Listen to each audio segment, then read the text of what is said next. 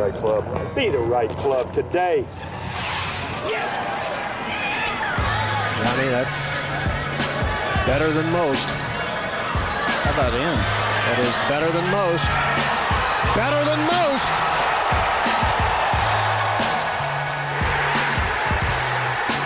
Expect anything different? Ladies and gentlemen, welcome back to the No Laying Up podcast. Solly here. It is a dark day in the world of golf. DJ Pie is here to lament the end of fun in golf. Hello, Pie Man. Hey guys, happy to be with you here as our days in the game wind down. No, I'm pumped to talk about it. We got a big meaty topic to dive into today.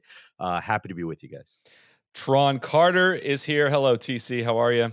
Hey guys, I'm good. I assume we're talking about the big, spectacular blockbuster trade yesterday between the. I was going to throw it to you to do that first. Yeah. Okay. I'm just making sure I'm in the right place here. You're in the right place. Carlos Ortiz for David Puig. Let's not give that short change here. Let's breeze past the other topic here. This episode is brought to you by our friends, of course, at Titleist. The rollback is bad. We hate everything about it, and that is the end. That's all we're going to talk about at distance on this. No, we're kidding, of course. We wanted to give another shout out as well to Titleist and acknowledge their steadfast belief that we should be having our distance conversations freely, even if their opinions are different, than their opinions might be. They've been extremely true to their word on that, and honestly, they've just been a delight to work with through this entire process. They've been very informative. They've been very helpful. It has definitely helped in a proper way, helped like shape my view, solidify some things, help kind of back off on a few things that I've just been a little bit inaccurate on. So I just wanted to give them a huge shout out. They did not release a statement today, to my knowledge, but I think you can go to their website and find all their public communications, Titleist response distance insights, with dashes in between all of those words for all of their positions on the topic. But again, I wanted to thank them for their holding up their end of the bargain as far as letting us have our conversations on distance, even if our opinions are different. There's no group that makes me understand this topic better when it's very easy to sit on your couch or sit in your computer, sit in your basement, whatever, and just huck. Well, obviously they should do this, right? And then you start talking to like people who are very way smarter than you, people who actually make the golf balls, people who actually test them, understand how they fly and do the testing and know what the limits are. I'm like, well, obviously, I mean, they could just do this, right? No, dude, no, that's not how physics works. What are you talking about? Like that, a lot of those conversations have been very well appreciated, and I think have maybe not necessarily changed, from a 1 or 0 rollback, no rollback perspective. I don't know that they've totally changed any of our minds specifically, but they've added a lot of nuance to it. And I think maybe for better or worse, help me understand just how complicated and complex this whole topic is. So that's where I sit before you today is one of those people that is confused, but ready to talk about it. A lot to discuss. Why don't we get into first what was released today, the announcement from the USGA and RNA. They will be updating their testing conditions that they use for golf ball conformance under the overall distance standard. This will take effect January 2028, so we've got some time before this comes into effect. So their decision aims to reduce the impact increased hitting distances have on golf's long-term sustainability while minimizing the impact on the recreational game. In the nuts and bolts and the nerdy part of it, the revised ball testing conditions will now be 125 mile an hour club head speed, which is equivalent to 183 miles an hour of ball speed, a spin rate of 2,200 RPM, and a launch angle of 11 degrees. The current conditions, which they said were established 20 years ago, are 120 miles an hour, which is 176 mile an hour ball speed, 2520 RPM with a 10-degree launched angle. They said their revised conditions are based on analysis of data from worldwide tours and the game over several years and are intended to ensure that the overall distance standard, whose limit will remain unchanged at 317 yards with a 3-yard tolerance, continues to represent the ability of the game's longest hitters. Analysis of ball speeds among golf's longest hitters in 2023 shows the fastest 10 players had an average ball speed of 186 miles an hour, while the average ball speed of the fastest 25 was 183.4, while the very fastest averaged 190 miles per hour. Lastly, the longest hitters are expected to see a reduction of as much as 13 to 15 yards in driving distance, Average professional tour and elite male players are expected to see a reduction of 9 to 11 yards, with a 5 to 7 yard reduction for an average LET or LPGA player. They also will go on to say, as expected, for the average male amateur player who swings at an average of 92 miles an hour, expect a difference in distance of 5 yards or less. And that's with driver. That is with driver. So going back to, we had some major discussions around this when they USGA and RNA proposed a model local rule, which was a proposal to bifurcate the professional game from the amateur game. This model local rule was rejected by the PGA Tour, rejected by the PGA of America, rejected by a lot of equipment companies, saying that they preferred to unify the game, that players, part of what makes the game beautiful is that, amateurs can play the same equipment as the pros. They turned that around, took that and said, okay, well, now we will be rolling this back for everyone. Deej, what's your overall reaction to the news we found out today, which we kind of have known in the last week or two, but it's now officially out there and all the USGA and RNA communications are out there as well.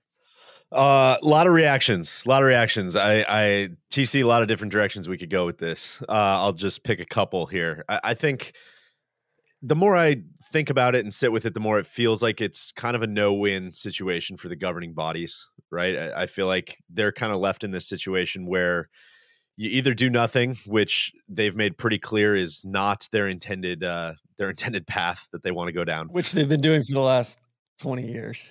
And which they have been doing a great job of for the last 20 years.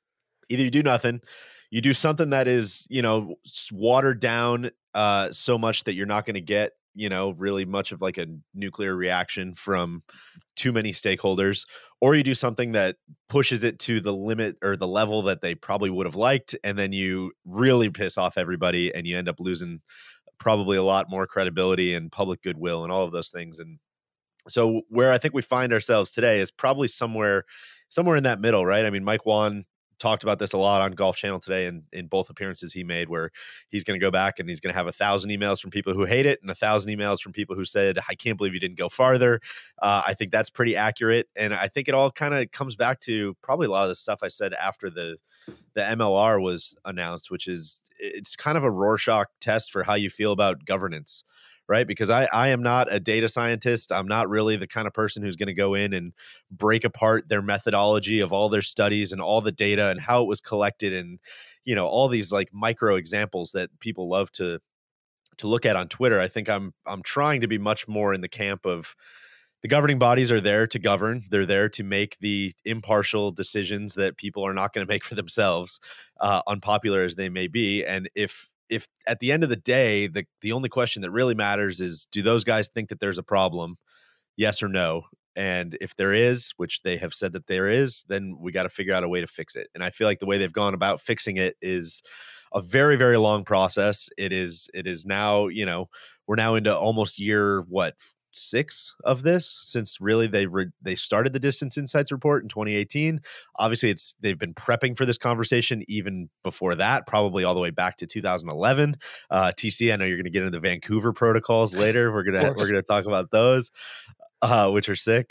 If you want to look at this and say like, oh my God, this is reactionary. I can't believe they're flying off the handle. They're taking a couple of years worth of data and they're making why now into a molehill into a mountain. It's just that's not what's going on, man. This is such a long process.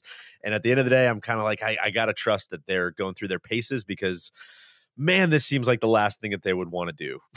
Like, I think it would just be so much easier if you're the USGA to just keep going and like keep smiling. And, in order to do something like this, they must really think that there's a massive problem. And I think you got to kind of take them at their word on that. TC, what did I miss? No, I agree. I think it's certainly easier said than done. There's a lot of downstream effects that I'm sure they're not even aware of or can't even formulate yet. I think a lot of people are treating this as if it happens in a vacuum as well. Like it's all relative. I don't think they're out to make the game harder. It's not how it's not about like the scores. I don't think like, oh, scores are too low. It's about like how people are shooting those scores. Right. And, I think they'd like to see people use their mid irons a little bit more instead of using but like, I think it's not just about distance either, right? Seems like everything's kind of out of proportion. So I think kind of bringing everything back into proportion, using this as something, I think hopefully it's the opening salvo in what's a multi-step process that includes driver heads, that includes, kind of hot faces, all that stuff. Where, I think the ball gets demonized a lot, but this is also one thing that you can do that affects everybody versus, forcing people to go out and buy new drivers. I thought I was texting with a friend. He went back and listened to Michael Breed's podcast when he had Jason Gore on, and Breed was bitching about, he said, just think about all the jobs that exist where people are going to go get secondhand golf balls, and all the people that have businesses where they dive into ponds and lakes and all kinds of things all over the place and recover all these golf balls and then use those balls for reselling purposes. That's a huge business. Huge. You're going to shut all those down. And what about the kids that are playing? They're trying to compete at the AJGA level, and they don't have the financial wherewithal to go and buy golf balls all the time. They go into the woods and they find a golf ball. I mean, I played a lot of golf with not buying balls for an extended period of time. Like, I don't think kids that are playing in the AJGA, where I think they have like the one ball rule, are going and like all the, like, this isn't going to happen till like 2028 either. Like, for pros, for amateurs, it's 2030 is when so this goes do people have like a stockpile of golf balls that's like, thousands of balls, like a pallet of balls just sitting in their garage or their basement? Like, I think the USGA is being inordinately fair here, of both communicating with all the stakeholders, like, communicating, saying, all right, you know what, like, bifurcation's off the table. We listened to you guys there. Or like the tour's statement that they put out, they were bitching about the process and how it goes against the Vancouver. Like, this has been like a 5-year thing, and you're saying now that you didn't have enough of a say, or that they're not listening to you, or they're misrepresenting shot link data. It's crazy. You're going to get me all riled up. You guys drive the ship. A lot of different ways we could go with that response. I want to pick up one of the things you said there, because that was truly an equal takeaway from everything I said about governance, is just how disproportionate the like anger and vitriol is on something where, like, why, just if you could like sit down some of these people and just ask them like a therapist, just like, why are you so angry? Well, because I'm going to lose 5 to 7 yards in 2030, and it's fucking bullshit. I can't believe that they're doing this to me. Which, listen, hand up, I'm one of those people in a lot of other areas of my life, but I'm trying to take a level head here. I've read the Distance Insights reports. Like if it pisses you off that much, at least read it. At least educate yourself. At least know what the issues at hand are. Well, zooming out on this, though, I surveyed the audience just to say, like, hey, if you are anti-rollback, like, what is your single issue voting? If it's causing you to vote this way, like, what is the one reason why? Got like 700 responses to it. Got a lot of them, and just to pull a sample of them, Swiss Danny 67. He said, because the problem in 99.5% of the amateur game is lack of distance from the tees they play. If this is pushed through, I think there'll be bifurcation along the lines of conforming versus juice ball players. And then J Picoro 10 said, juice ball. He's a religious follower. Is like, I can see both sides. I think the reason this is hard to agree on is 99% or more of individuals do not directly experience the distance problem in their rounds. They just don't see distance as a problem. And I think that last part is like worth diving in on, right? In that if you play golf normally and you do not hit the ball far, it is very reasonable to conclude that there is not a distance problem in golf because you are not experiencing it, right? Like, if you do not see the effect on you, I can see how you can reach that conclusion, right? And like, in a vacuum, do I want my like best struck drives to go a shorter distance? Like a binary question? No, like I clearly not. Like, I try to play the golf ball that legally goes as far as possible, right? Like, that's, we all do, right? You don't, I mean, I'll survey you guys. Do you guys want your best, in a total vacuum, do you want your best struck drive to go 8 yards shorter than it does? I mean, listen, it's impossible to be impartial about that question. Of course, it's fun to hit it far, right? It is. And that's what's interesting about this, I think, now too, is I truly am hitting the ball farther than I ever have in my whole life. A lot of that is, not a lot of it, all of it is equipment related. I got fit for new equipment this year. I got fully And it's fully it's fitted, using the equipment optimized, that you're different golf ball. it's Yeah, and optimizing it. it's super fun. It's super fun. TC, I was driving it past you at Pinehurst a couple weeks ago. You were. That's a blast to do. And so I fully get if you are not, sitting down reading the distance insights report, and this is kind of where I get back to at the beginning, what I was saying at the beginning is the onus shouldn't in a way, the onus shouldn't be on just 100 million golfers to go like, no, like go read the distance insights report, go read our reaction, go listen to all the back and forth, and then maybe you'll understand, the big picture. Like I get, well, of course people aren't going to do that.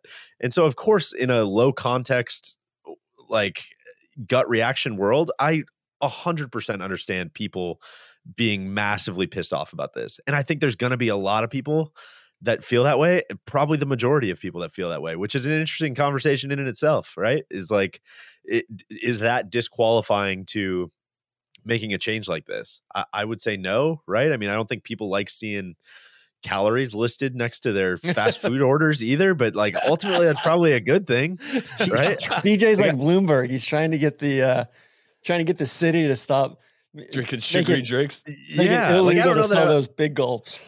Yeah, I don't know that I would vote for listing those calories next to my McDonald's order, but like, unfortunately, it's probably better for me that someone did, and I think that's kind of where I keep coming back to on this stuff. Is I fully understand why people are pissed, and I'm not even going to try to change their mind. Like, it's very fun to hit it far, but the decision kind of is not in that. It's not a democratic system, right? There's a governing body in place for a reason, and it's not like we've been hitting it.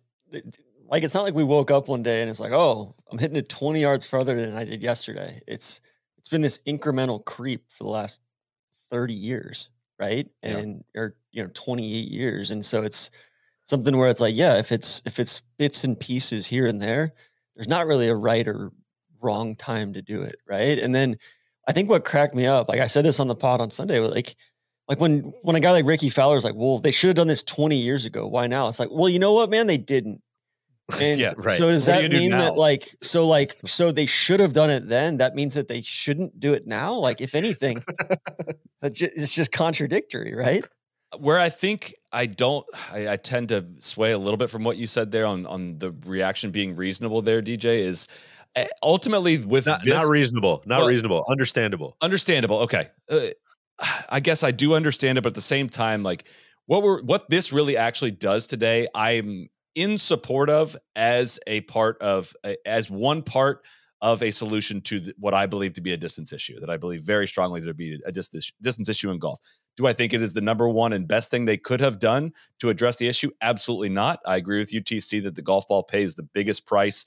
When everyone talks about rollback, I think everyone thinks of golf ball and thinks of the distance it goes, and not I'm particularly intrigued by one part of what they talked about in there about what they're going to look at next, which is continue to monitor drivers and explore possible additional options related to distance. Specifically, we will research the forgiveness of drivers and how they perform with off-center hits. Like, that is blinking lights, like strongest thing that I would point to say, like, if you want to address the value that I would like to see restored in golf of the benefits and of hitting the center of the face, that would be it. Versus what has happened today is you have taken the dispersion cone of how professional golfers hit it, how amateur golfers hit it. It's varying degrees of which this is affecting it, but it's taken your dispersion cone and moved it back towards the tee a little bit, right? It has not changed. Maybe probably even slightly more emphasis on hitting it farther, like a little more value in the fact that you have this skill.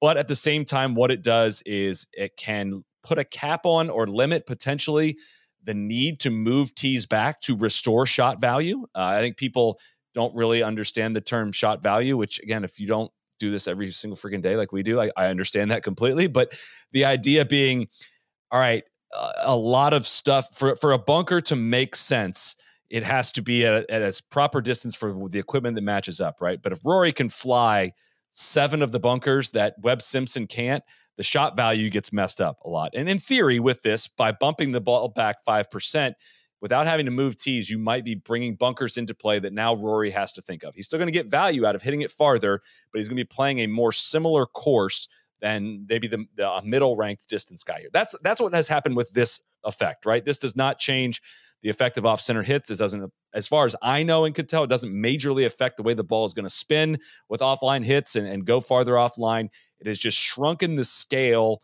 of which the game is going to be played, a scale of which that has stretched out greatly, significantly over the last 30 years. And it doesn't even go all the way back to that. It not only puts a cap on it, continued to extend, but it is shrinking back at least a little bit, not enough in my mind, which people aren't ready to hear, but just shrunk it back a little bit to the point where I don't think it is that reasonable to be upset about this. I think it's almost gotten disqualifying to not be a bomber, right? Of like, you're where I think that's a problem out there where, hey, if you don't hit it this far, you can't compete as a professional. I think that's gotten out of whack. I think Sully, what you said about just like, this happening over 30 years or whatnot too. It's like, I guess the devil's in the details on how they're going to enforce this. Like, is it, how do you slow the golf ball down, right? Do you slow it down via the core, via what's inside the ball? Do you slow it down via spin? Do you slow it down via aerodynamics? Like, I guess the companies, like, it kind of brings trade-offs back in a little bit more where what I hope they're not doing, and going back to, I think, Sully, what you said, like, it's not bringing it far enough back. I kind of agree with you, but also it seems like that's an olive branch to, all the people that are whinging about all this. It's like, hey, like, they could have made this a lot more drastic, and this is more preventing against future growth than it is trying to put the genie back in the bottle. So, I would say acknowledge that a little bit. At least just trying to slow it down, right? Because that's what I think Slumbers and Mike Wan and all these guys that have been on TV today have been saying a lot is, we know that people are going to keep optimizing and they're going to keep changing their launch angles and keep trying to get spin down and keep using different shafts and getting on TrackMan and working out and doing all these things that they're going to keep moving forward. The point is, like, we're just trying to slow that rate down so that, Mike Wan said this a bunch of times today. Like, we know that probably in 15 years, we're going to be right back where we are right now, probably having the same conversation. But to your Ricky Fowler point, Tron, like, at least we did something. At least we slowed it down. We bought ourselves another 15 years to figure out, how we're going to get our arms around this thing. Yeah. And one of the main principles of this, again, is the USGA and RNA have reached the conclusion through their studies that regardless of what is causing the ball to go farther, whether it be TrackMan, whether it be optimized launch conditions, whether it be driver heads, whether it be athleticism, whether it be height of the players, whether it be fairway mow height, whether it be any of these factors, regardless of the cause, it is an issue that needs to be addressed. That is what at many hundreds of pages of documentation with many inputs that have gone into it, that is a conclusion they've reached, right? So it is not, I guess one of the things that I find myself fighting the most is like this misnomer of like, why are you taking this skill away from players? It's like, no, that is absolutely not what is happening. That's not what their desire is. It's you're still changing a bunch of functions to make sure that the proper value of shots is restored in different ways. And we can get into that in a number of different ways, but that it's. Yeah. I just, and like all the people, I think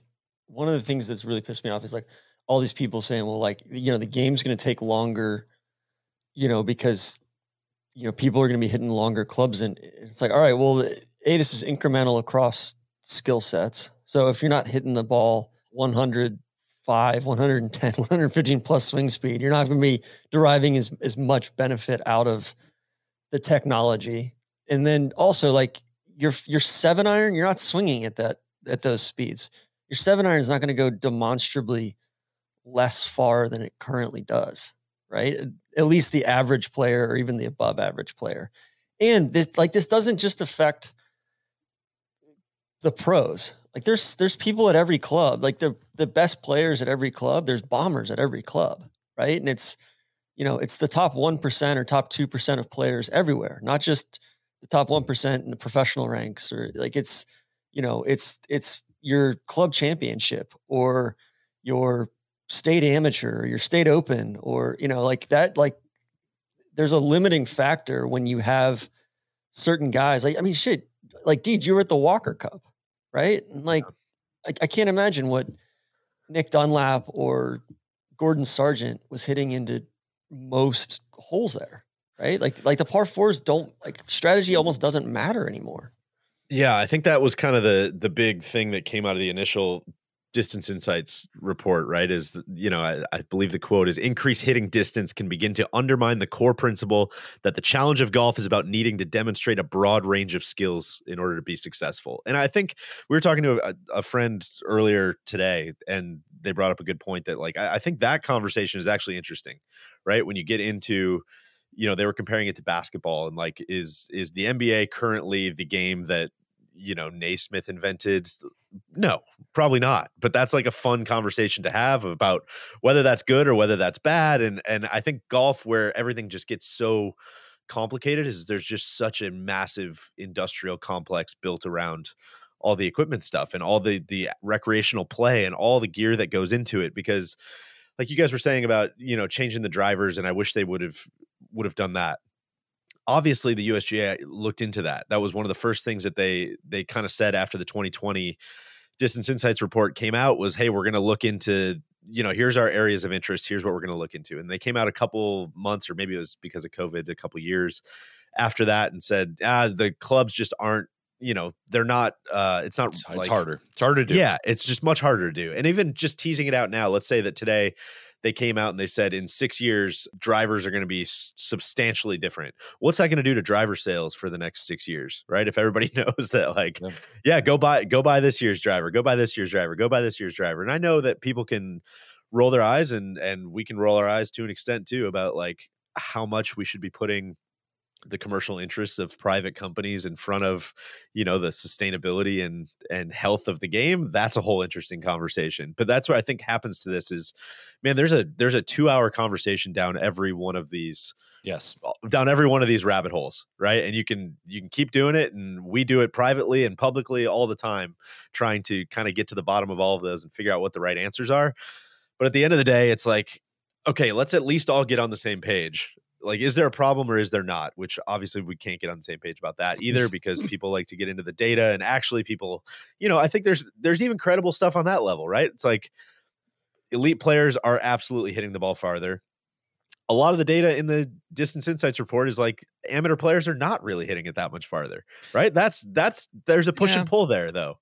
It's choppy, but like over a 30-year period, yes, amateurs are hitting it at every handicap level, are hitting it 10 to 12 to 15 yards longer. They are, but it's not a clean line. Yes. It's not a like existential catastrophe, basically. Well, the 50th percentile John, amateur does not hit the ball too far, right? That is like bright lights. That is I don't want to say it's a distraction in the conversation. It's just like, if you're a 50th percentile amateur male player and you play with a bunch of 50th percentile male amateur players, you have not experienced the distance issue, right? And honestly, though, I think our point in this is like you're still not going to feel it. Like I'm sorry, you're not. You're probably not, and that brings us along a separate question: is this worthwhile doing? Is it worth upsetting the apple cart for this current change? That is a whole different animal that I am very willing to listen to conversations on that. It's just like, again, identifying like the commonality of why we or just the whole golf community cannot find common ground on this is worth saying. Like, like I don't blame you, 50th percentile amateur that has not experienced this. Like, so that's where you end up in this. You can go down many different rabbit holes, but you end up at the same thing. It's like, well, okay, well, does something need done? Yes or no? And if the answer is yes, okay, is it only at the pro level, or do you want to keep this unification thing? And there's not a clean answer to any of it, and that's how we ended up at how we are today. Which also 50th percentile amateur is the guy that's finding fucking balls in the woods and putting them into play. Do you think those balls go as far as? Yeah, you're already removing yourself from credibility. Can we talk about the bifurcation stuff a little bit? Because I think I saw a lot of questions on like, why did the PGA Tour come out so strongly against this? Why do the manufacturers not like this? Solly, what's your read on that? Because, again, just kind of backing up, that was the initial proposal from the governing bodies was, and again, just to go back to the timeline on some of this stuff a little bit, Distance Insights report like was announced and launched in 2018, right? They said, we're starting to compile this stuff. We're going to put it all together. The findings were published in 2020. In February of 2020, right as COVID's really starting to buck. So a lot of the action was pushed back. I think all the way till 2021. I think October 21 was when, I'm sorry, February 21 was when they announced they were researching 2 areas of interest: model local rule, which was essentially bifurcation, and then club stuff, like changes to testing, club length, changing like the tolerance stuff, the characteristic timing stuff. Basically all the way down to March of 2020.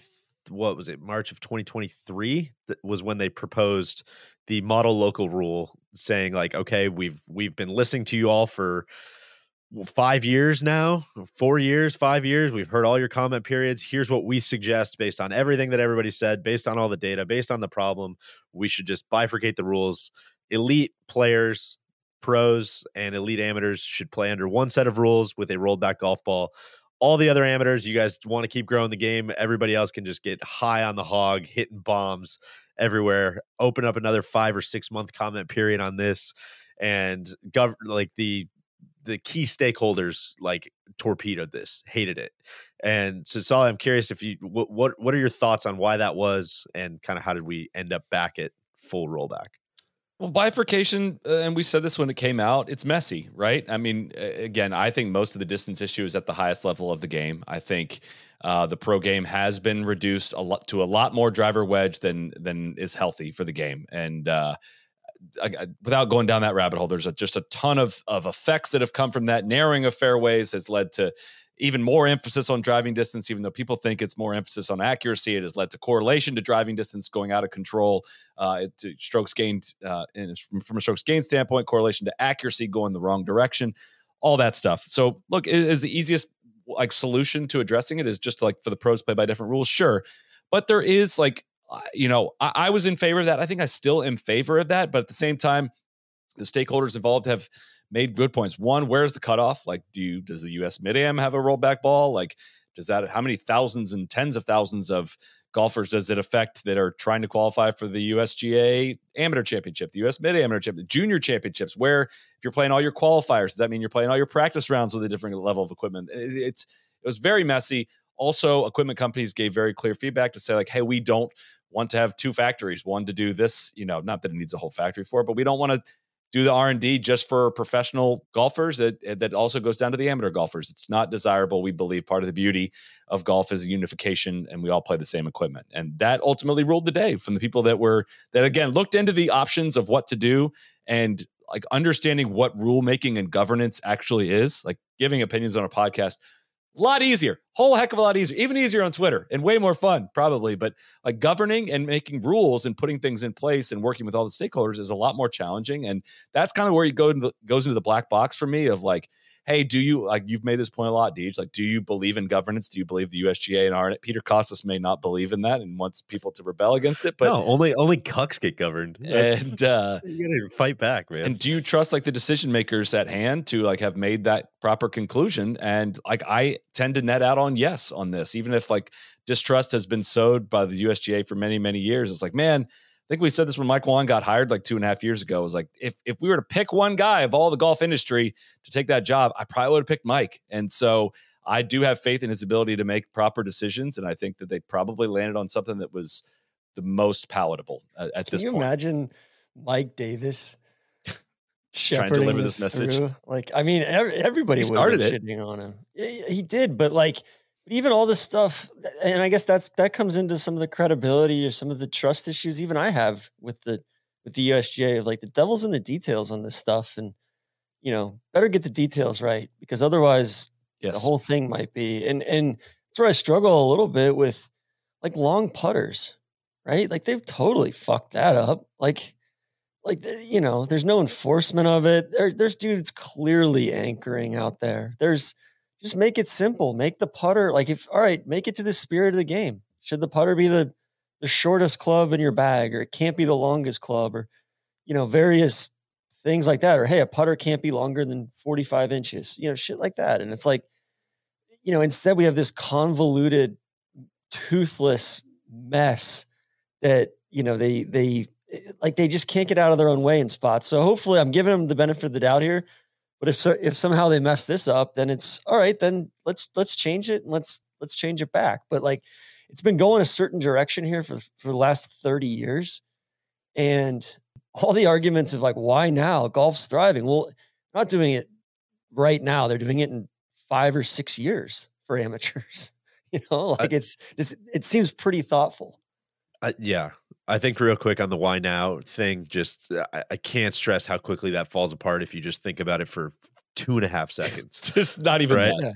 Why would we do this when the game is at its absolute strongest? Yeah, totally. We should do it when it's weakest. We should do it when everything's just falling apart and nobody has extra money. That's when we should be tackling this thing. But I think what everybody's stressed about is not wanting to see a repeat of kind of the square groove situation, right? Where they identified this thing that was causing a massive, in their mind causing a massive problem, which is that, you guys correct me if I'm misremembering this, but I think the thought was guys are able to spin it from the rough a lot more because of certain grooves, and it's allowing them to get at pins, and it's not punishing them when they hit it offline. There was a whole wedge retooling situation that went on. Grooves changed and scoring stayed exactly the same. Nobody really thought about it again. And I think people are kind of saying that with, the anti-rollback people would be making that case of like, this is not going far enough. So why are we even doing it? Why is this just disruption for disruption's sake? Which I am curious what you guys think on that point. Is this why, is this worth, I know you both kind of have alluded at they should have gone farther. Is it worth taking the steps that they have? Or is it kind of disruption for disruption's sake? It's worth starting here. It's worth like, all right, well, there's a lot of stuff we need to address. Like, can we first basically like put a cap on this, right? Like this is, again, if we're talking like 6 years down the line, before, 4 years going down the line before this goes into effect for pros, maybe it's 5 if I'm doing the math right. Like there's going to be gains in distance between that time. And like in reality, like we're not equipment wise, but like where the distance will probably be going is probably, I haven't looked into this closely, but like maybe like 2015 distances.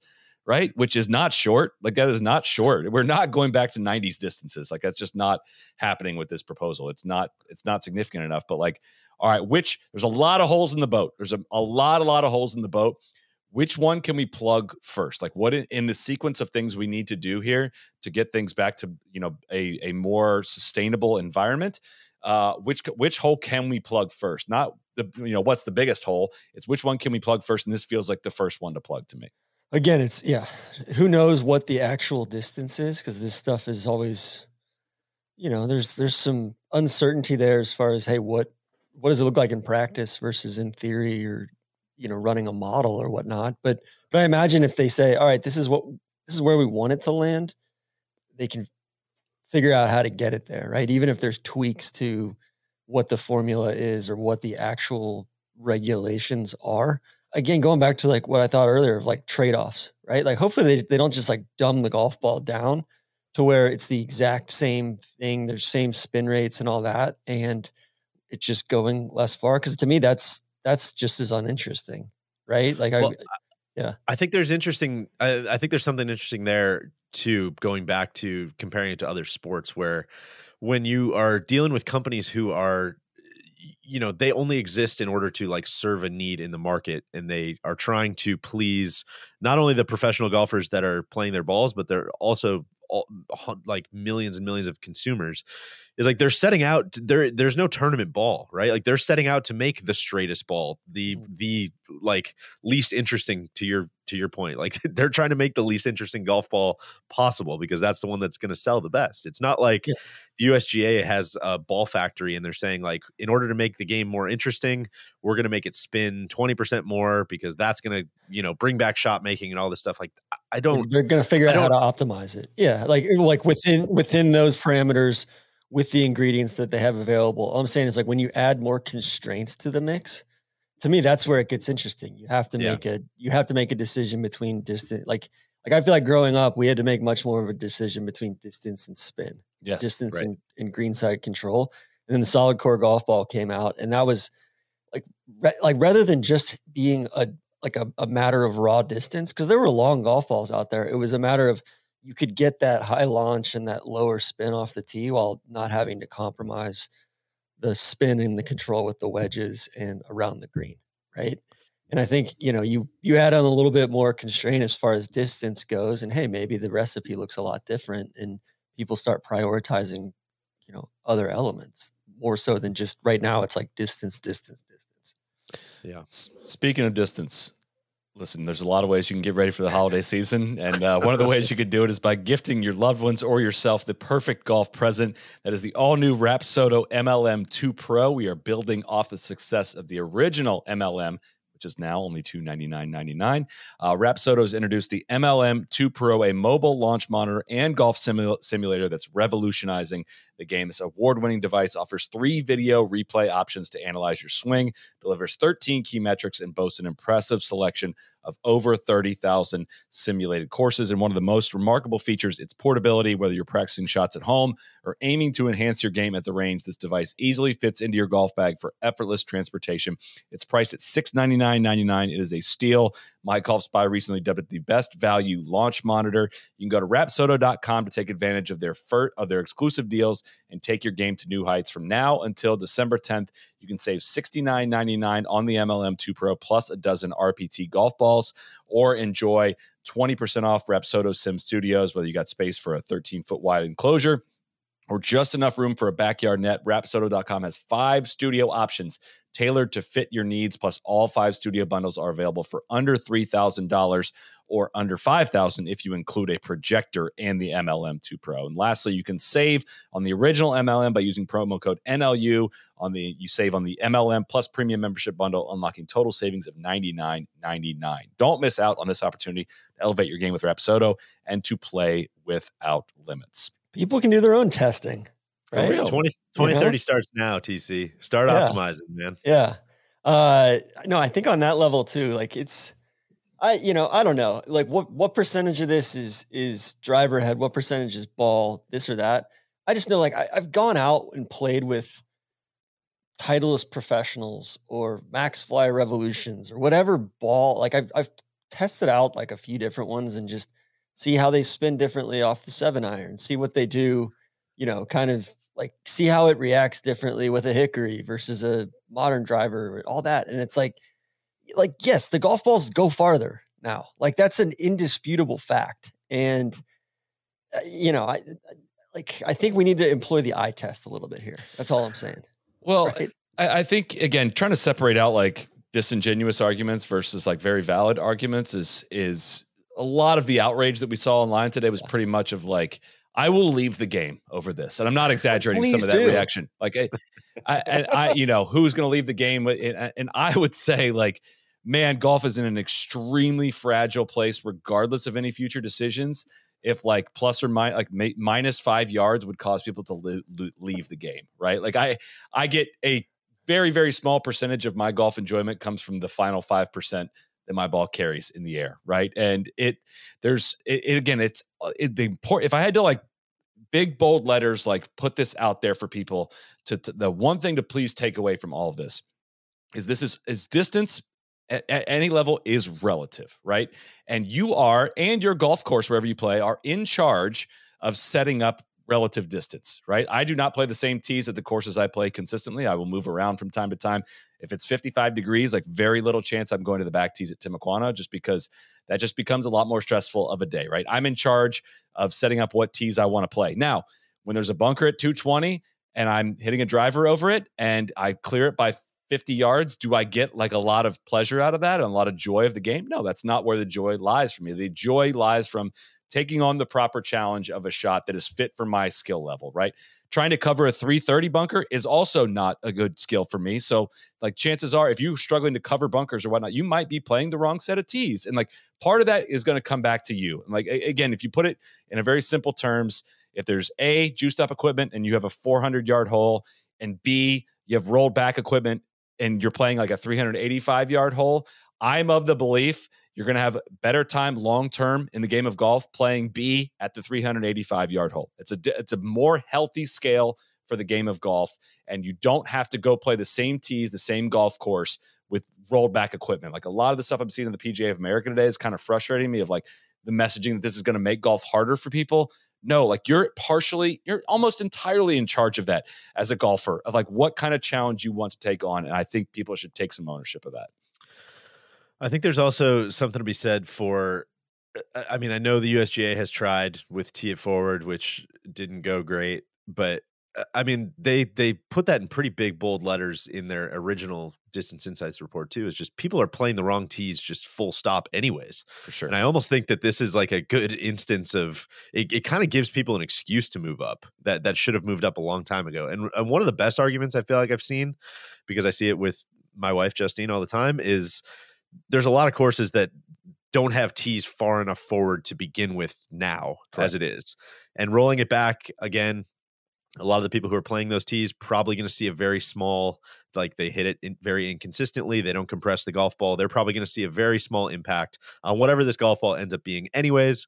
But even if it's 1 yard, you know, they're already not long enough to get there based on the tees they're playing, and this doesn't help. So my heart goes out to those people. And what I would say is, like, if we're going to build any more tee boxes, if we're going to invest in these clubs, man, it makes a lot more sense to build more forward tees than it does more back tees, especially if all these beginners that everybody's telling me about are coming and joining the game. Then there has to be better communication and better, like, almost like onboarding towards, hey man, you don't need to be playing all the way back there, because that's what fucking makes it take so long, right? Is just people playing the wrong tees to begin with. We can get into all the fractional stuff of, like, I'm hitting an 8-iron instead of, you know, a 9-iron, and that means I'm going to miss X% more greens, which is going to take X% more time, and blah blah blah blah blah. Like that stuff is all valid, but it's I would think it has to be so far outweighed by people just playing the wrong tees to begin with. I just wonder, like, why are some of these people playing golf to begin with?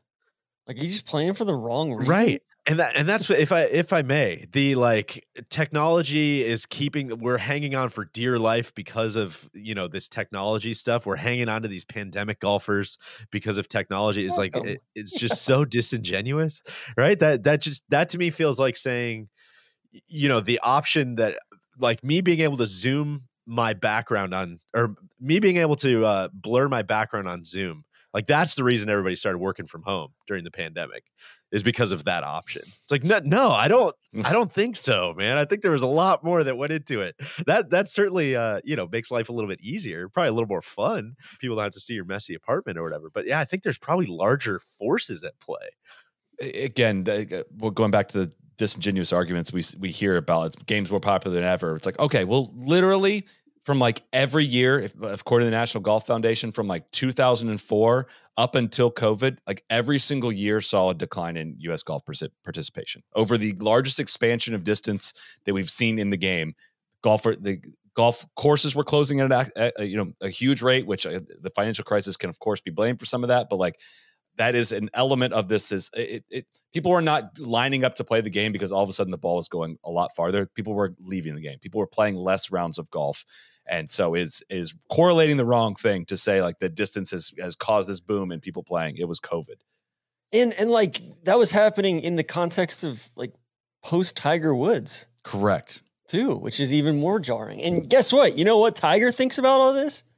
Like, I know Tiger's pro bifurcation, but he thinks, hey, like, we need to do something, at least for the elite players, right? So I don't know. It's so funny when everybody holds up Tiger as like, all right, well, like Tiger said, it's cool. Like, why aren't we doing that here? Like, put your money where your mouth is. I like Matt Ginella. He had a post on Twitter or X or whatever we're calling it. It was like one of the most nonsensical things I think I've ever read. Like, of course he managed to just bring white belts and filleting Mike Kaiser in it, and as if Bandon's some like super repeatable recipe that you can do at your local muni or whatever. But it's just like, what, man, we're all chasing that extra 10 yards. And you know what? Father Time's going to roll us all back in the long run. So, you know what? This is outrageous. How dare you try to like legislate or regulate the game? The part that like almost anything you can make work again in this vacuum, right? Like if you want to ignore like all of the macro data, like you can make all these points. Like all of them totally work. They totally work. Like why would any amateur want to give up 5 yards?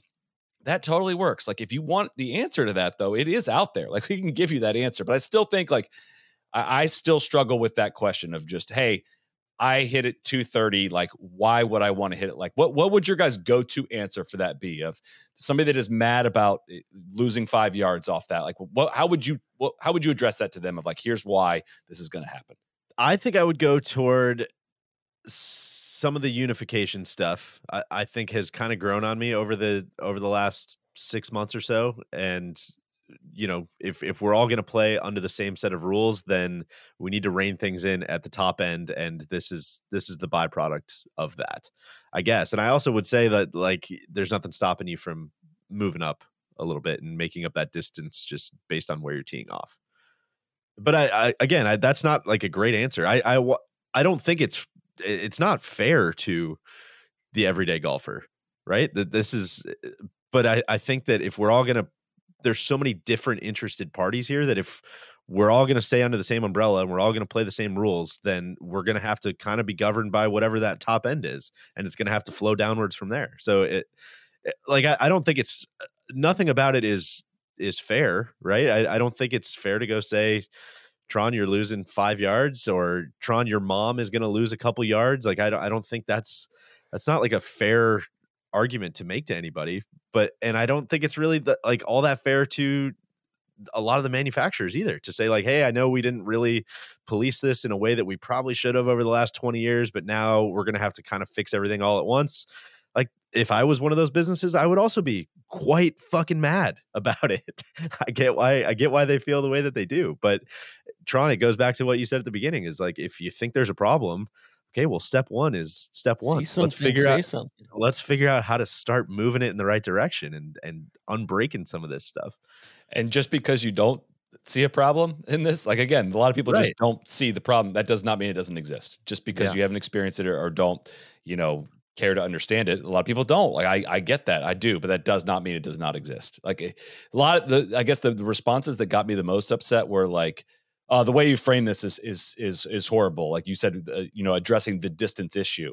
There is no issue. It's like one of the most debated and discussed things that we'll ever have in our lifetimes as it relates to this game. Like, clearly there is an issue here. Like, you are just choosing to ignore the fact that there is an issue. Like, this is not the best use of my time. I could do many other things with my life than just debate this issue, right? But clearly there's something to discuss here.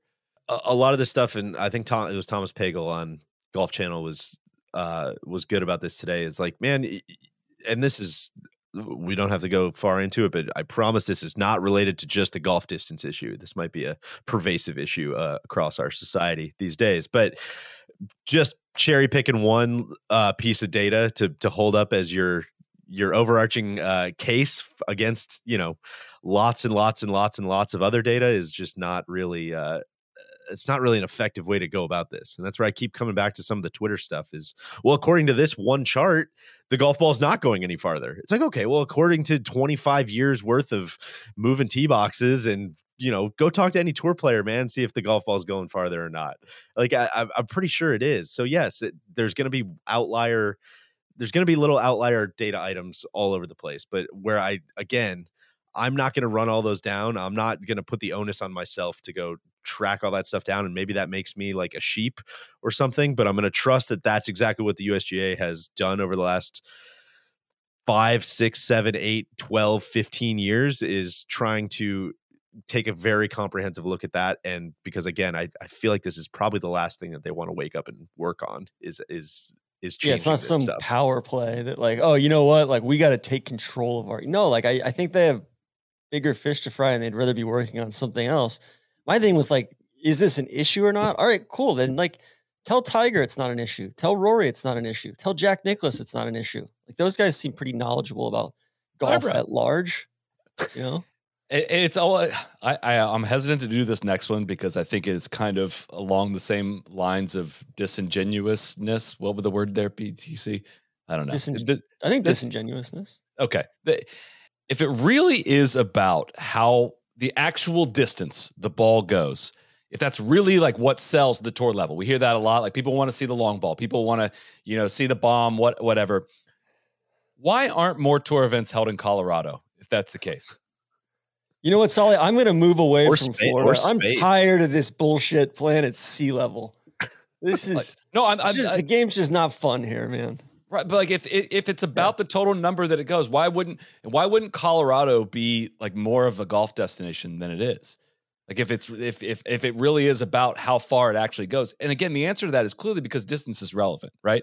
I don't get more of a thrill out of my drive going 330 in Colorado that would have gone 300 at sea level because I know it's the air that helped me get there, right? So it's not about the number at the end of the day. It is way more about the challenges that are close to you within that golf course. And that's like, again, that answers a lot of the question, right? Of if they're selling us on, yes, the actual yardage that it goes, the number at the end of it is what sells, then like, why wouldn't you hold more events where the ball goes farther? Totally. I think the tour, I mean, like, I don't even think the tour knows what their product is. So like we can get in, I mean, like we bitch about it on every pod of like, it's the most myopic, unstrategic, like unserious group of people out there that, most of them, like a lot of the leadership there should lose their jobs. So like, I'm not even going to factor in what they have to say about this because they're saying that the shot link data is being misappropriated.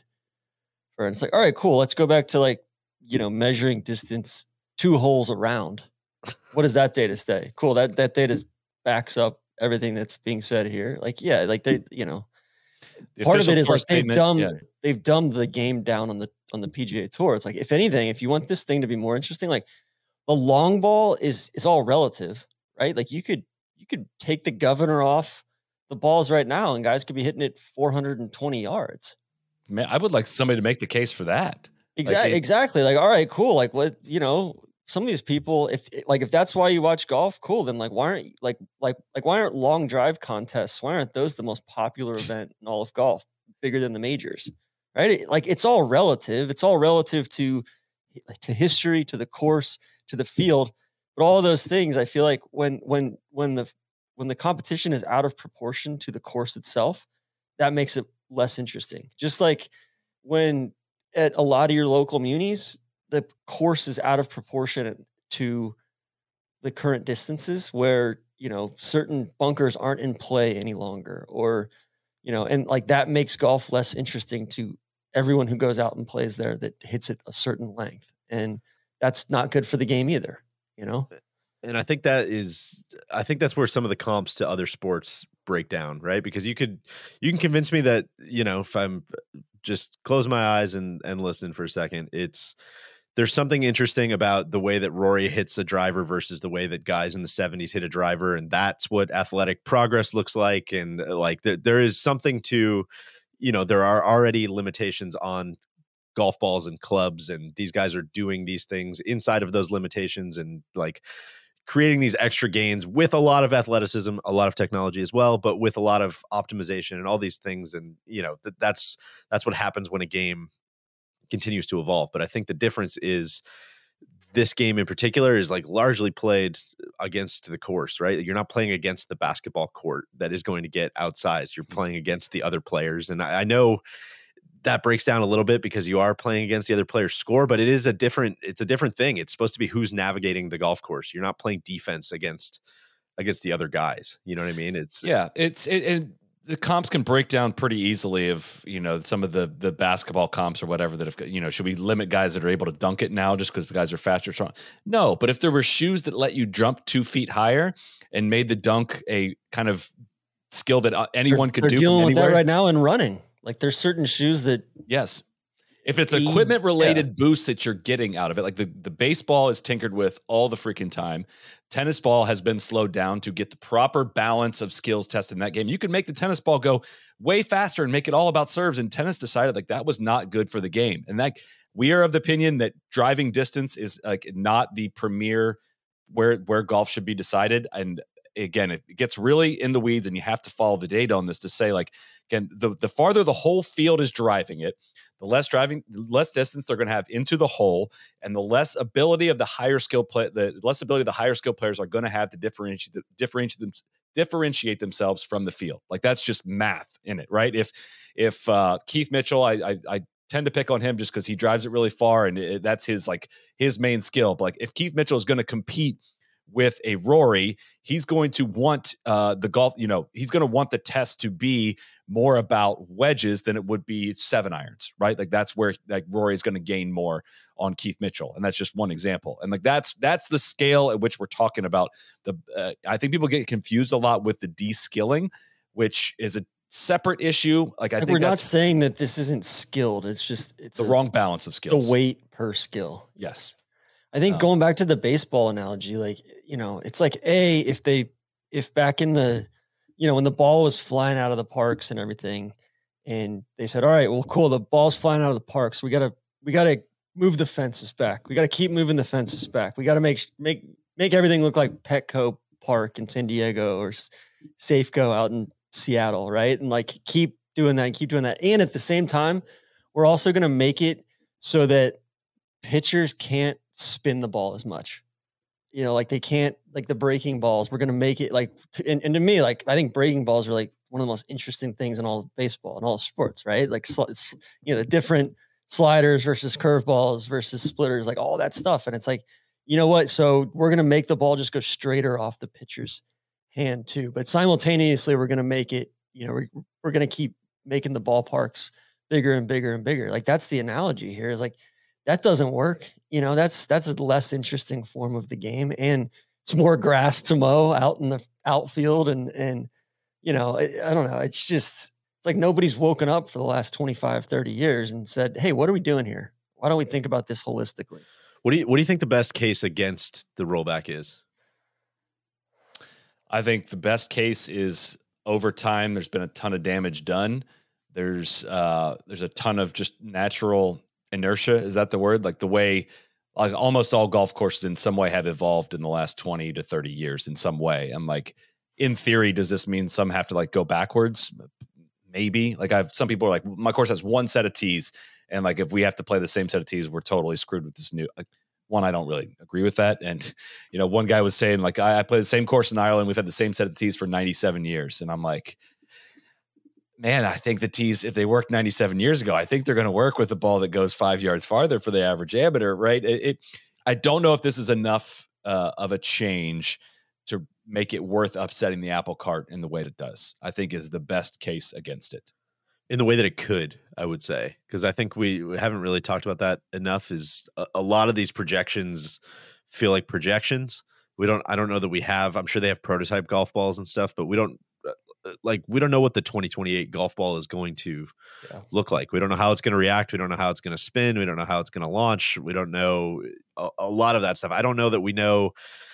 I saw some people flagging changing some of the launch conditions on the test, right? Like the optimum launch that they have come up with now, which is what, 125, 2200 and 11 degrees of launch. It sounds like that's kind of a unicorn person that doesn't really exist right now. A lot of the guys who launch it, at that speed are either doing it with more spin or with lower launch. So that could throw off, who knows what that means for how that ball reacts with amateurs, and, maybe they end up losing more than projections. We're not going to know that until any of the golf balls actually come out, which is still a big question mark, which again, if you're an optimist, I would say is reason to hold some of your vitriol. We don't really know how it's going to react. Which, like, it was funny to me, like, where I think it was Strixon gave Keegan Bradley, like, hey, here's the balls that are going to make you play with. Nobody knows what those balls are like yet. You could make a ball that basically aligns or, like,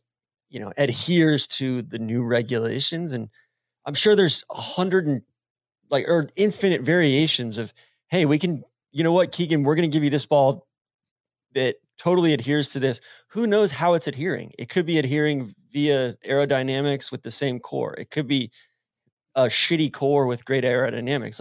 Like that's such an unserious thing to basically poison the well with and say, you know what, like, here's the ball. And it's like, all right, like, you could do that with the same thing. Like there's a bunch of balls on the conforming list now that are dog shit golf balls that, it's like, oh, like, they're going to make you hit this golf ball. Like, no, like, well, yeah, like, you could hit that golf ball, but like, are you going to go out and buy that golf ball? Probably not, Yeah, I think giving people 2, 3, 4 years to to go get in the lab and figure something out is probably going to yield something better than the one that I think Keegan was saying it went like 40 yards shorter than his normal drivers. And like, who knows? Like, they probably sabotage that to like, hey, let's make an awful golf ball just to prove the point here. And hey, this adheres to the new regulations or whatever, but they didn't really try to make it optimized, right? It's just dishonest. A point I think we should make is, as you kind of talk about some of those launch conditions and the unicorn element of that, Deej, is to say, like,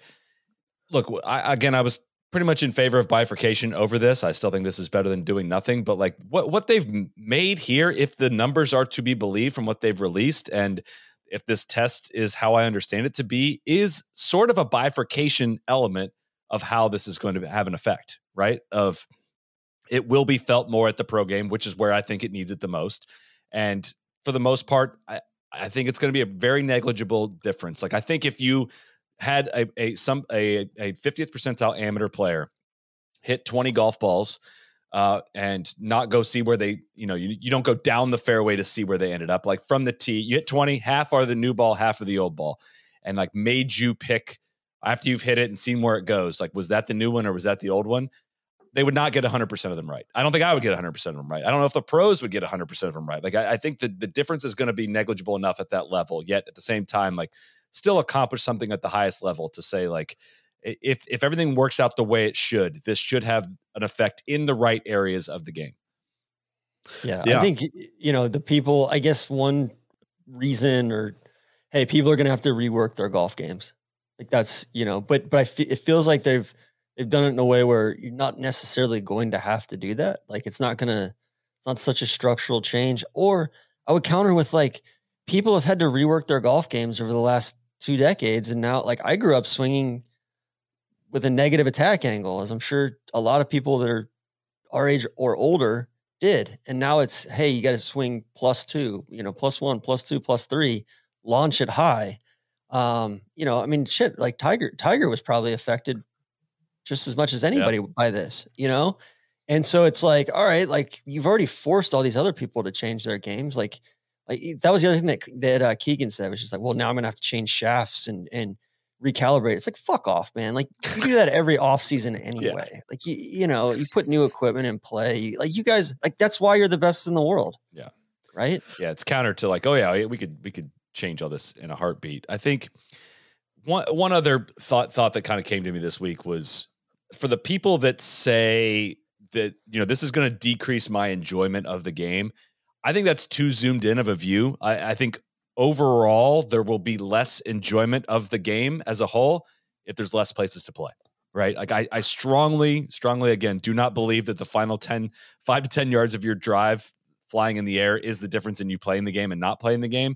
And, like, again, if you read the Distance Insights report and read the effect the distance has had on golf courses and footprints and the cost of maintenance, the only logical conclusion I believe to reach is that the farther the ball goes, the higher maintenance costs are going to be, and the less golf courses that are going to exist. Like, that is just a straight mathematic formula. And that's just, there's no getting around that, right, in some way. So again, go ahead. I also just keep thinking about, I know this cuts both ways, right? People talking about hitting longer clubs into greens.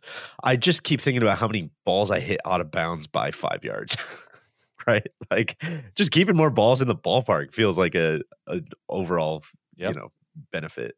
But which, I'm lobbying for more spin, which would probably mean more balls out of the ballpark. It would probably more than make up for that. But I think some of the agronomic stuff too, of like, hey, let's have those conversations about the amount of grass out there, or, cutting back certain amounts of rough or whatever. Cool. Like just because we're rolling the golf ball back doesn't mean that we can't have those other conversations as well and do that other stuff. Like, these things aren't mutually exclusive, right? that's what, there's just so many different levers that feel like they're moving. Again, Thomas Pagel is really good at bringing this topic up whenever somebody goes into, just grow the rough conversation, right? Like, just, you don't want scoring, just grow the rough up.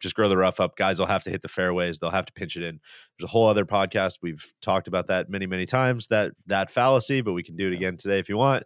But the big thing he always brings up that I feel like very few other people do is, that's such a luxury to even be able to to say that stuff because like golf courses are so different from one another. And just grow the rough up in Southern California where it rains X number of days per year is very, very different than just grow the rough up here in Wisconsin where we rains all the time.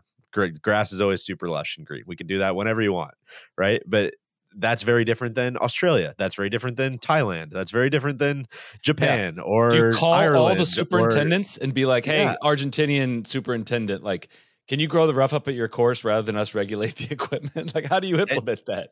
And that's where I think maybe again, maybe I'm going to change my biggest takeaway from this, but where I keep coming back to is it feels like there are legitimately interesting conversations on both sides. And I almost feel like when one comes up, you put it into that pile or that pile, right? Like you put it on the right or you put it on the left. And it's, yeah, that's a good point about, whatever. That's unfair to people who don't get the most out of current equipment. How are you going to roll them back even further? That's interesting. Okay, the pro game's going too far. Okay, now let's talk about the old course. Now let's talk about water usage. Now let's talk about, you know what I mean? And you just keep going on and on and on. And I think the two sides of this argument, it's not black or white. It's not right or wrong or 1 or 0. I don't know what they are, 60-40 towards we have to do something, or 70-30 or 55-45 or 49.5 to 49.4. Like, I don't know what it is, but I think at the end of the day, that's where I keep coming back to, like, the USGA has to look at that, all of those different conversations. What is the like cumulative answer from all of those? Which pile is bigger? Okay, now we need to act. And so that's where it just frustrates me to no end, is when you just say, well, actually at this tournament, the ball didn't go farther. So why are we doing any of this stuff? Is like, dude, that it's just so much more complicated than that. And it's pretty dishonest to start looking at it that way, I think. I think there's some interesting stuff in like the different reactions or responses from different stakeholders or companies or governing bodies. Solid, do you want to get into any of that as far as just? Yeah. Did I read the PGA Tour one already? Yeah, I did. Right. No, maybe I didn't. The PGA Tour said we continue to provide feedback to the USGA and RNA that we believe the proposed increase in test club head speed to 125 mile an hour is disproportional to the rate of increase that we see when analyzing PGA Tour radar data on launch conditions using best practices for analyzing data. It says in there disproportional is a grammar mistake, but that was the way that they had in their memo. That's what I thought. I think they have a grammar mistake in their memo. They said, therefore, they got a lot going on. I will let that one slide. Therefore, we do not support today's announcement regarding the increase to 125 miles an hour, believing a more moderate adjustment is appropriate. So, like, how much more moderate are we going to get? Because this is a change from 127 to 125, which is what was proposed in the MLR. And again, for people that don't follow this closely, what the overall distance standard, summarizing it, kind of really dumbing it down, it's the ball can't go longer than 317 yards plus 3 yards of tolerance, tested at a certain speed and in certain launch conditions. And the spin and the launch angle change, but if we're just focused on miles an hour for a second, the current test is tested at 120 miles an hour swing speed, meaning the ball at 120 mile an hour swing speed at the current launch conditions, it can't fly more than 317 plus 3. Now they're changing that. The proposed for the bifurcation was 127 miles per hour, meaning a more significant rollback. So like if at 127, it can't fly farther than this 317 yards plus 3 yards of tolerance.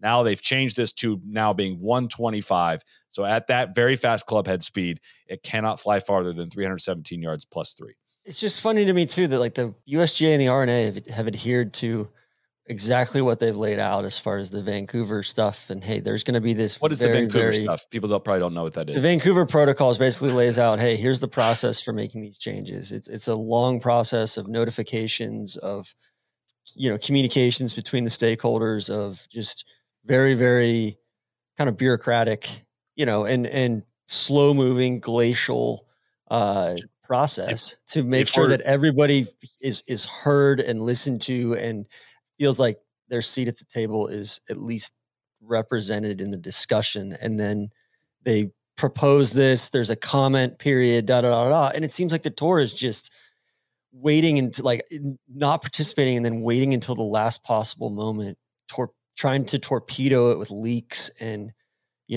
diminishing certain things and then crying foul. It's like they do everything. It's just so arrogant with from Jay, and I think Billy Schroeder's doing this. It's really, really bad. I think there's an interesting conversation around the shot link data I was thinking about too. Just I was just at Titleist shoot this week, talking a lot of driver stuff with a lot of different people, and just asking. There were a couple players there, and was asking kind of philosophies on drivers, and almost to a man, a lot of them were saying, as my career's gone on, I've had to put a higher priority on hitting fairways, and I have more gas in the tank, and I don't, I rarely use it out on the golf course. And I think you can look at that either way, right? Like you could look at that as, see, this is kind of regulating itself, and the game is, it's working out, and these guys, it's not all about distance. These guys still do have to hit fairways, which I think is part of the conversation, just like I was saying earlier. But I think the fact that all of them have it in the tank, and the fact that they're able to get more and more optimized in that way. Like when you start looking at like the lower levels of golf, the other thing that they said was, when you're not playing on the courses that we're playing on, you just fucking mash it as hard as you can. And that's where you start getting into junior golf, college golf, high level amateur golf, Corn Ferry Tour golf, mini tour golf. Like that's where that different style is because they said super like prevalent, certain guys that on the Corn Ferry Tour, their swing speed went down when they made the PGA Tour. Their average driver speed went down. And then, so that's where, again, it's like if you zoom, I know it all has to be data driven, but if you zoom extra close in on a lot of the PGA Tour data, maybe you're seeing some of that as well, right? TC, that's where the eye test. We got to bring the eye test back. I just struggle with like, all right, we're not against doing something, but we just don't think we should have done this. Then like, what do you want to do? Like, what else is there to do? Then like, put out some ideas, put out some solutions here. I think the best PGA Tour statement that they could have put out is just like basically like the smoking Popeyes employee meme. It would have been the best thing that they could have said is just like, dude, we're fucking exhausted right now. We can't deal with this. I can't from the desk of the PGA Tour commissioner. I can't even right now, guys. honestly, if they would have said why now, I would have respected that. I'm like, honestly, kind of appropriate right now because you're unsure if you're going to exist in 2028 as it stands right now. Yeah, but like it just feels like they're saying like, you surprised us with this. Like no, I think you rejected the bifurcation. This is your fault. They laid this process out in 2011. They've been going with this down this path at least for the last 5 years. And I think as a fan, talking specifically about pro golf, I think it'd be a hell of a lot more entertaining if there's just more volatility down the stretch of a tournament, off the tee. There's so many times now where it's like, this guy's never gonna make worse than bogey here because he's gonna swing as hard as he can with the biggest club in his bag, and it doesn't go offline. Yeah. Which again is not addressed by this, right? And I think we can probably spend another 4 hours discussing this element of the game of like the bigger issue being the players having full permission to wail on golf balls, and the role that technology and equipment plays in that is largely encouraged by, toe hits that draw towards the middle of the fairway, heel hits that cut towards the middle of the fairway, center hits that go really far, and the floor of your misses being so high that there's no reason it's riskier to not swing hard and to not, to give up distance to the field. And that is a way bigger problem when it comes to the appropriate, like, Tiger Woods is way better at hitting out of the center of the face than Scotty Scheffler is. I'll say that. And Scotty's one of the best ball strikers in the world. Like that video that TaylorMade released of Scotty pounding drivers and towing them and hooking them and carrying like 312 was like, should have been alarm bells. Hopefully alarm bells of like, that is a bigger problem than just the total distance that the ball flies. So, which also, it feels like it's a heck of a lot easier to bifurcate equipment than does the ball. Right? Like if, let's say everybody's got to be playing the same balls, right? But driver wise, cool. You've made it to the tour. That feels more similar to me than like, you got to play a different ball and a different club versus like, that feels more similar to like college baseball to MLB. Cool. You know what? Driver size goes down to 300 cc's and, you can make the same, like, companies are making mini drivers as is right now. Like, you can make a driver with similar characteristics to what your consumer model is. I feel like that's a lot more equitable to, because I feel like with bifurcation, the big thing that stuck out in my mind was, hey, at what point, like if somebody grows up playing a certain ball and then you're just going to totally throw that away when they make their pro debut, like that, it feels really, really tough. Whereas with driver, it's like the ball, like if you hit it out of the center of the face, get it to where it performs relatively similarly, and it just degradates as you get farther and farther away from the center of the face, and it's a smaller face. That feels like if you're one of the best players in the world, you should be able to adapt to that.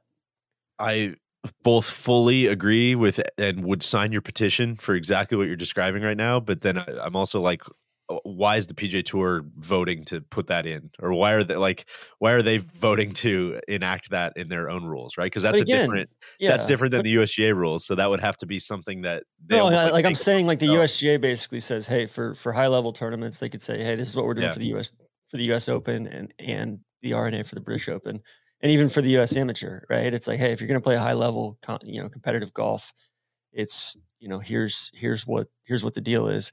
And I would say too, like, maybe I don't. Maybe that's what they'll do with it. Like there was a bullet point in the announcement today that they're going to continue investigating, forgiveness and all that stuff. Maybe that's where they end up, is a model local rule on equipment for super high. Because that's stuff that's like, hey, if you do shrink the driver head and make it less forgiving, like that does affect the retail golfer. That does make it harder to play. That does, like, all right, like we want to put our money where our mouth is. Cool. Let's look at that then. I would just say too, like the tour, based upon everything that they've, like all their behavior, not to mention all the things they say on a day-to-day basis, they don't give a shit about the game at large.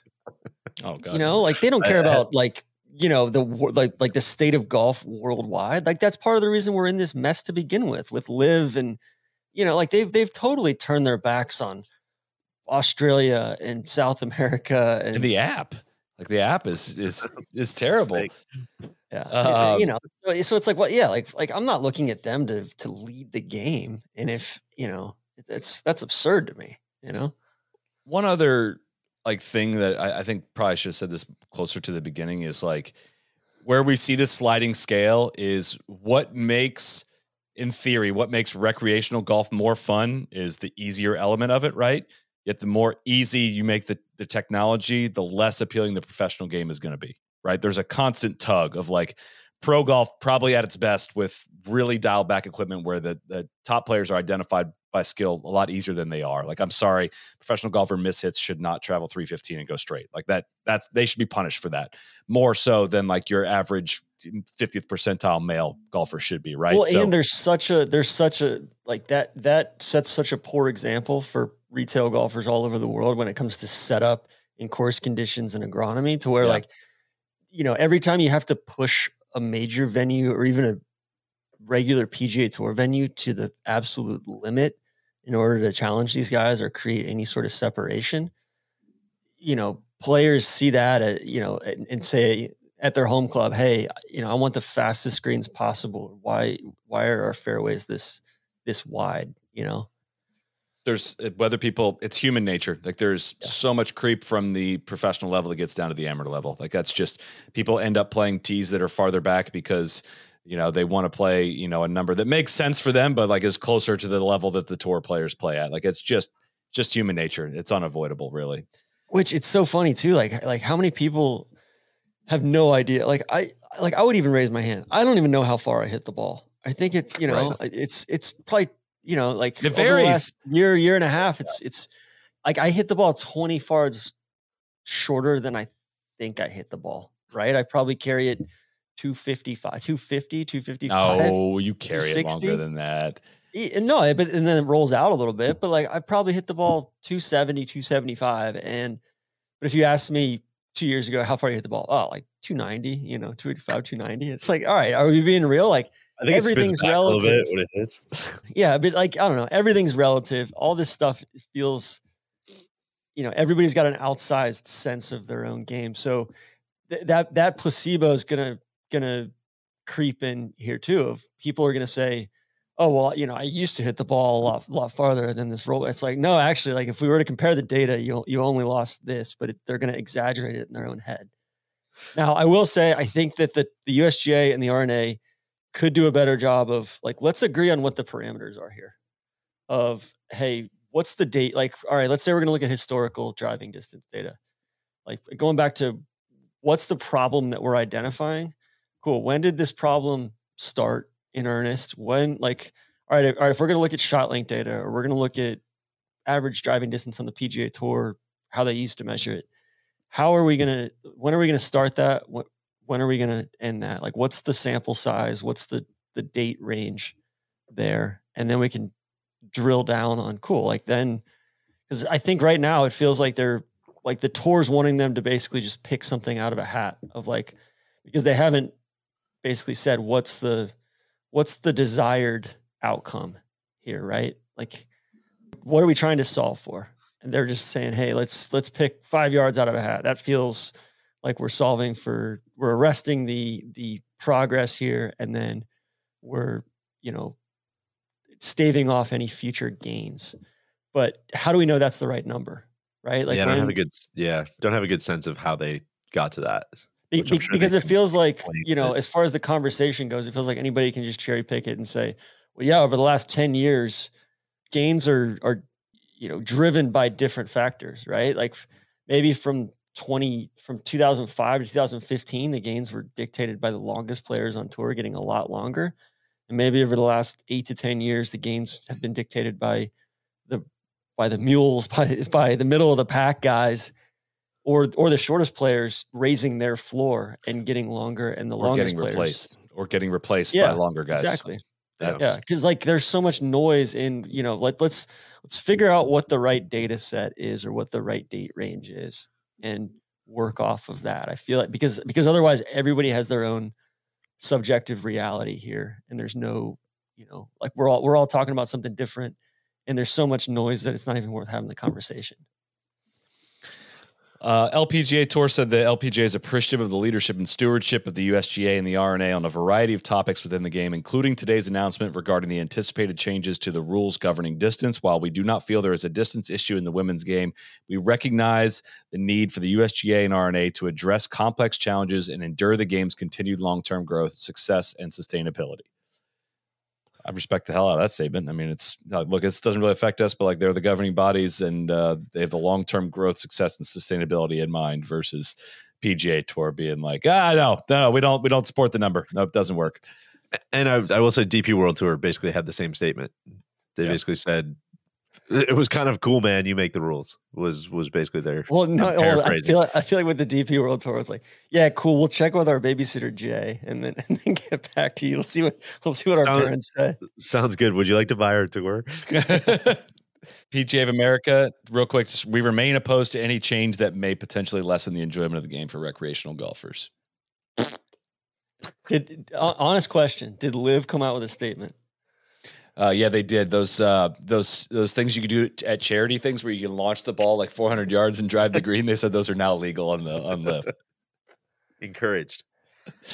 No, I have not seen a Live statement yet. I think there's something to be said for, again, they said this a lot in their Golf Channel appearances, but hashtag the process. I feel like if you had told me, 10 years ago, like, hey, they're going to fully roll back the golf ball for everybody, I would have expected the reaction, honestly, to be more hostile than it was today. I know we haven't seen, I don't think there's been a Titleist response, but at the same time, Titleist has published all their responses to everything and on their website, and nothing has really changed, as far as like the areas of interest or what they're really looking at over the last however many years. They just kind of made a final decision. So maybe part of it is guys have kind of, people have kind of punched themselves tired, and they've said what they're going to say over the last 5 or 6 years. But at the same time, like, it is kind of wild to see a lot of the companies and organizations and whatever just making a point to say how much they are like, you know what, we've appreciated being a part of the process. You kind of did it the way you said you were going to do it. You involved us the whole way. You opened a lot of periods for comment, which, again, going back to where we were with the USGA, 6-7 years ago, like, when people just wanted to light the whole organization on fire. I think it's a pretty marked change. So I would give a hat tip to a lot of that. Maybe listen, some of that might have been we're following these protocols so that we don't get sued into oblivion. But nevertheless, at least to have the foresight to have the protocols in place and really have that meeting, whatever, 12 years ago now, to kind of say like, here's exactly to the letter of the law how we are going to do this when we eventually do it.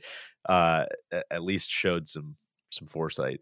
And I'm sure some of those companies, like I know Bridgestone, Callaway, I haven't seen TaylorMade's thing, but like Bridgestone and Callaway, theirs are kind of like, hey, we will always actively participate, but when a final decision is made, we will abide by it. Like some of that's also with the ball. Like, yeah, we don't have market share and we are pro. Disruption, baby.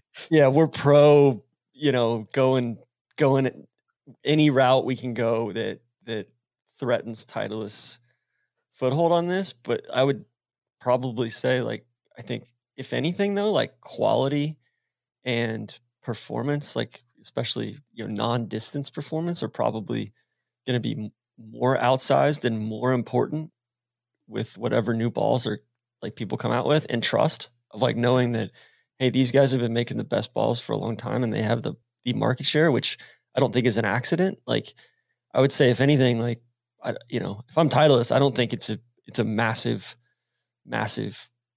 threat to, of course, like any sort of chaos or any sort of market change is going to be a threat, but I don't think, like, I would bet on Titleist to come out with a similar market share, and bet on their confidence from patents to materials to processes to all that. Like, seems like they're pretty, having toured the facility and been on a lot of calls with those guys. I'm like, yeah, man, like they got their shit together. Again, and that's a big black box for a lot of people, myself included, but let me just remind people how wildly complicated all of that stuff is, right? It's like there's a reason why they have excelled to this level, and yeah, it is extremely, extremely, extremely complicated when you dive into the details on that. But yeah, and like this is me editorializing on that front, but like if I'm them, I'm pretty confident in their abilities to create a ball that abides by whatever the new regulations are and do so that's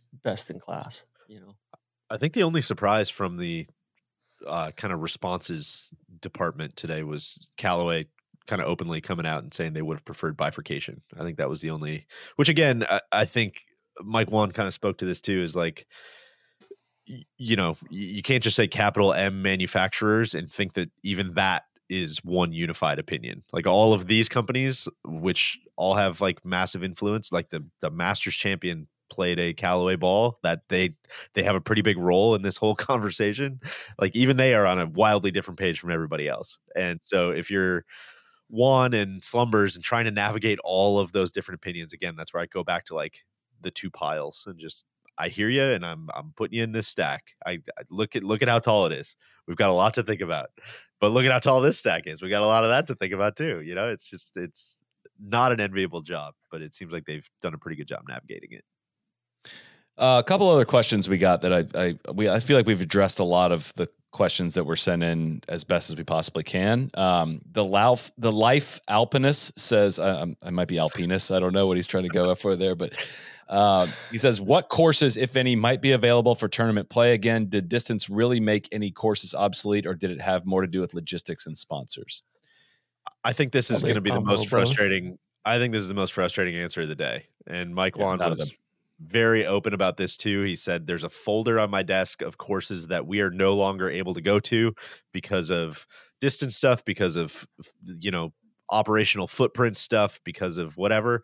It's like, I really don't think that this moves any courses out of that folder into the other folder. All it does is try to slow down the rate that we're losing courses from going into that folder. I would say the courses on the fringe or, maybe like a Lytham is kind of like, are you in the rota? Are you out of the rota? Like, I think and I'm like a Marion's been on the books for 2030 US Open, which I think they've known that's going to be with a rollback golf ball for quite some time. But that, like, the Marion and Lytham would be the two in the category that I'm like, these courses make sense to continue to play with a rollback ball. Otherwise, like like a Ronimick is going to stick out to me as far as PGA and not getting in under the gun on that one. Like that's going to be, I still don't know how they're going to do that one because they tore it up, like in 2018, and the ball's going to go farther in 2026 than it did in 2018. So, yeah, I think too, it keeps that folder from getting bigger, demonstrably bigger, and then B, I think it may take some, on the U.S. amateur side or with the AM or with, I would say even the mid-AM, like certain courses that were even risking falling by the wayside there, or, hey, you got to put new tees in here to, create shot value on these holes if you want to host this tournament. Like, I think there's probably some in that camp, right? And can we also dismiss the narrative there of like the only thing driving this is like members of certain clubs that want to have big dick tournaments at their events or at their courses? Like, that's just not what's going on here. Again, most of these clubs don't want to have it. Yeah. I think a lot of it is people think that people like us or Andy or whoever are sitting around like, if they would only do this, then we could have the US Open at Cypress Point. Like, I don't think we're saying that, man. I think we know that that's not the case. I think we just want to keep being able to go to like at least some of these courses, and we don't want them to all be, not to pick on anything, but we went to PGA Frisco for the NIT this year. That's what a modern golf course looks like, man. And if that's like the direction that we're headed, I had a great time. I had it was a very, very challenging golf course, maybe too challenging for me, but it was one of those things where I'm like, oh my God, if this is what all of these places are going to have to look like if we keep going this way, that is not it, man. That you can't do that everywhere. They happen to have the space there to be able to do it. And that's more what I'm trying to get at here is like, yeah, you can't just like drop one of those in the middle of Chicago or New York or Boston or Florida or whatever. Like that's only possible in a couple of places. And Panther National. Panther National was sweet. More on that to come. I know you don't want to hear that, TC, but I actually don't. thought it was pretty cool. I'm so biased against it. It's like, that's my thing. Like my bias is towards like good golf, interesting golf, whether to play or to watch or whatever is going to make, be helpful for that happening, whether it's at existing courses or at new courses, with variety, with, kind of interchangeability. Like, it's not just driver. And I think that actually, again, going back to the skill set thing, that actually favors like the guys that are actually better drivers of the golf ball benefit from this, right? Like, another question from Jay Lukes. I mean, we kind of addressed this in some way, but how does this affect the complete test of skill that you are always clamoring for? Doesn't this just put more of a premium on distance through fitness, swing speed, launch optimization, since it will be harder to come by? I think yes. There's more of a emphasis put on distance, yet at the same time, more of an emphasis put on your ability to differentiate with like mid irons, right? Like that is also increasing, right? Like the value of hitting it far is still going to be there. Like it's still like the longer players will continue to have an advantage. Yet at the same time, like it's almost like how it works now. And this is reductive and exaggerated for the purpose of this statement, is like, now you drive it so far that you end up with wedges, and like you just are not going to hit you're not going to hit bad shots with wedges. Again, reductive, like of course you are sometimes, but like you almost can't screw it up from where a lot of these guys drive it to. Whereas now it's like there's still going to be a differentiating element of mid-iron approach shots, with more frequently. It's not going to be astronomical, but it's more frequent, and that's just straight math of like you're going to see more 7 irons than 9 irons. 9 irons are going to become 7 irons, both through how far the ball is going to fly from them from that distance and the decreased driving distance off the tee. Which I wonder how noticeable that is to just an everyday fan, right? And I think that gets back to the is this worth it conversation? Yeah. Because again, it does slow the rate of increase. I understand that, but I'm almost thinking about like, okay, we're wrapping up this podcast here. Like, what's the main takeaway from this? Part of it for me is just like, honestly, if you're a golf fan or a recreational player, you probably don't really have that much to start thinking about until like mid 2029. Like, I don't think you're going to notice all that much on TV. I don't think it's really going to affect you all that much on your game. Golf ball companies are going to keep pumping out golf balls. Players are probably going to bitch about it and talk about how they're coming to take your guns. But really, I don't think there's much to worry about for like, I don't know, 5 years. And even then, you shouldn't be worried about it. Like, you should not.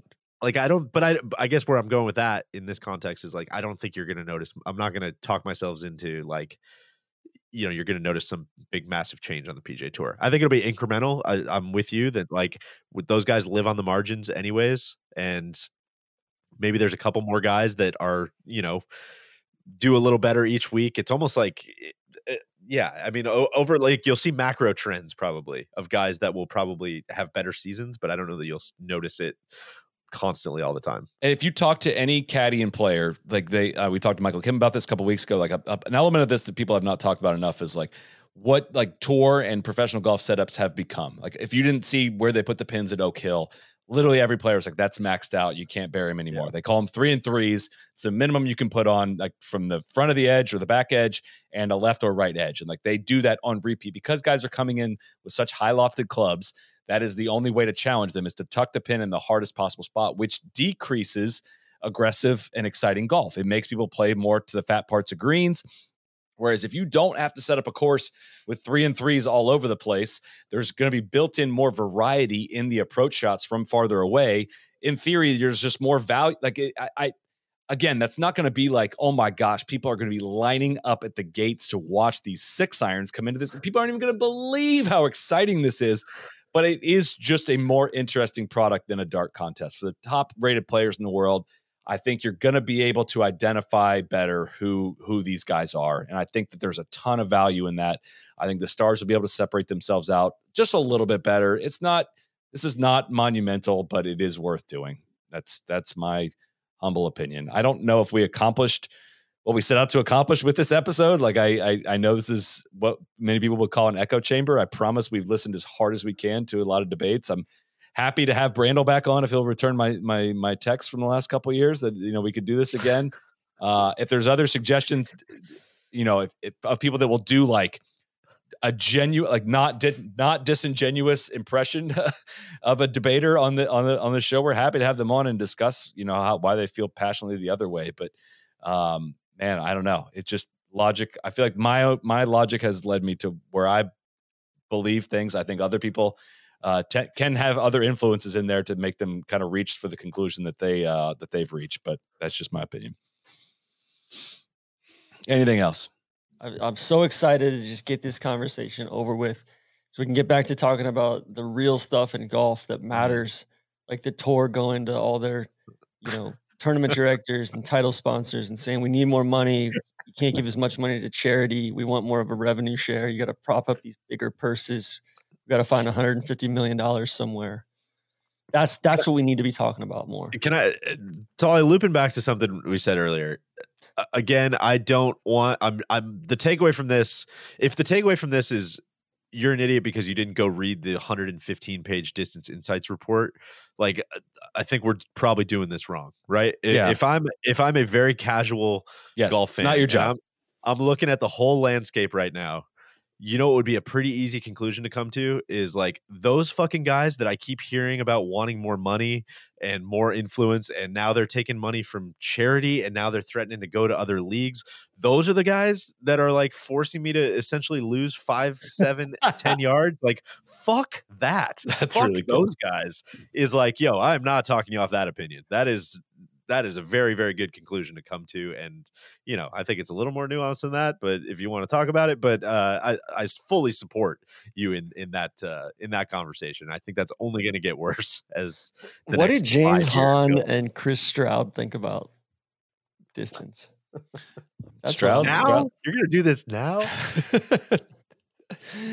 Yeah. Right also, like trying to get into live, right as I'm trying to get in this promotions event, you're going to do this now. If your job is not to cover golf, I wouldn't have expected you'd read the 100-page, distance report and understand all the elements of that. That's why hopefully you view us as a trusted resource on this, and we'll read and do the research and give you our opinion on it. And that doesn't mean you have to agree with us necessarily, but hopefully you learned a little bit in the process. If we furthered your belief that nothing should be done, that's also fine. I mean, it's a reasonable. Depends on what your logic is, but there can be a reasonable way of reaching that conclusion. I really do think so. So, yeah. Any ROM stuff we want to add in before we go? I think it's really quiet right now. Everything's just kind of. As of recording it, this met with Yasser yet. 3:50 p.m. on Wednesday, as we know. I would have thought it would have been announced by now that he's going. I mean, literally every sign seems to be still pointing this direction. We covered this in much greater detail and all the effects of this on Sunday. Now we're just kind of waiting for it to drop, but still has me very confused. The whole thing not adding up, but I don't have anything additional to say that I didn't say on Sunday. I do have a mea culpa. The Niblets actually turned into the Range Goats, and Punch turned into Ripper. I said on Sunday's pod that Punch turned into the Range Goats and the Niblets turned into Ripper. I got my genealogies mixed up there. Thank you, TC. Hand up. I also thought Adam Bland was Richard Bland on the pod last week, and I will apologize for that. That's big of you. It was not Blandy that was down there at the Australian Open. So. You said it was a compliment, but you were being derisive towards my guy Blandy, saying that Blocky tied him. No, it's an honor to have tied a top 20 finish with the PGA Championship. So, what does Blocky think about Rollback? Man, I'm tired. I'm tired on a lot of different levels. This is. I don't even know if Blocky's playing the ball he says he's playing, let alone. I would just encourage people to go follow that thread. We'll just leave that there, I guess. All right, yeah. If you made an hour 45 into this, you deserve that nugget. So I feel like we've already talked about that. I think we have. Okay. I think we have. Yeah. All right. Well, if you'll allow me to wrap it, I think that's it for today. Hopefully, have an interview with some key folks from this decision tree later this week, and we will attempt to get more color and information on this as we continue to work through it. I'm sure this will not be the last time we discuss it. But thank you, everyone, for tuning in and trusting us with where you turn for discussion on this and making it this far into the show. And Deej and TC for all the research and efforts that went into today's episode. And we look forward to everyone agreeing with us completely. TC, I need you on the record. What team's Rom going to? I think they're going to give him the cleats. I really do.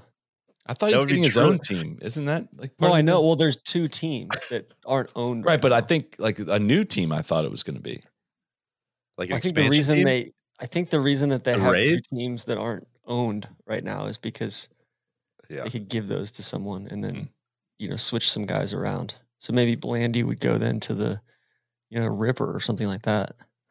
Gosh, it's Kenny Lofton just getting passed around.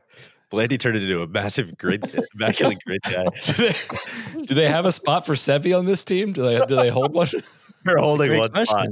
They're holding one spot. Yeah. I mean, Sevi might be the captain, right? He's the fifth man, not the 13th man. So, God, I gotta go get my hands on some ghost balls. Some balls that are painted a certain way so that they look legal, but they're not. I do want to point out the last person we haven't made fun of on this pod is the person saying, "What am I supposed to do with all these golf balls that I have?" who has 6 more years to use them, and if you're buying golf balls 6-7 years in advance, then I think you got to own what you're getting here. All right, the hoarding process starts right now. These guys are going to be worth millions in the 2030s. You don't even know. So, all right, that's a wrap. Thanks everyone for tuning in. We'll see you back here on Sunday. Cheers. Cheers. Be the right club. Be the right club today. Johnny, that's better than most. How about in? That is better than most. Better than most.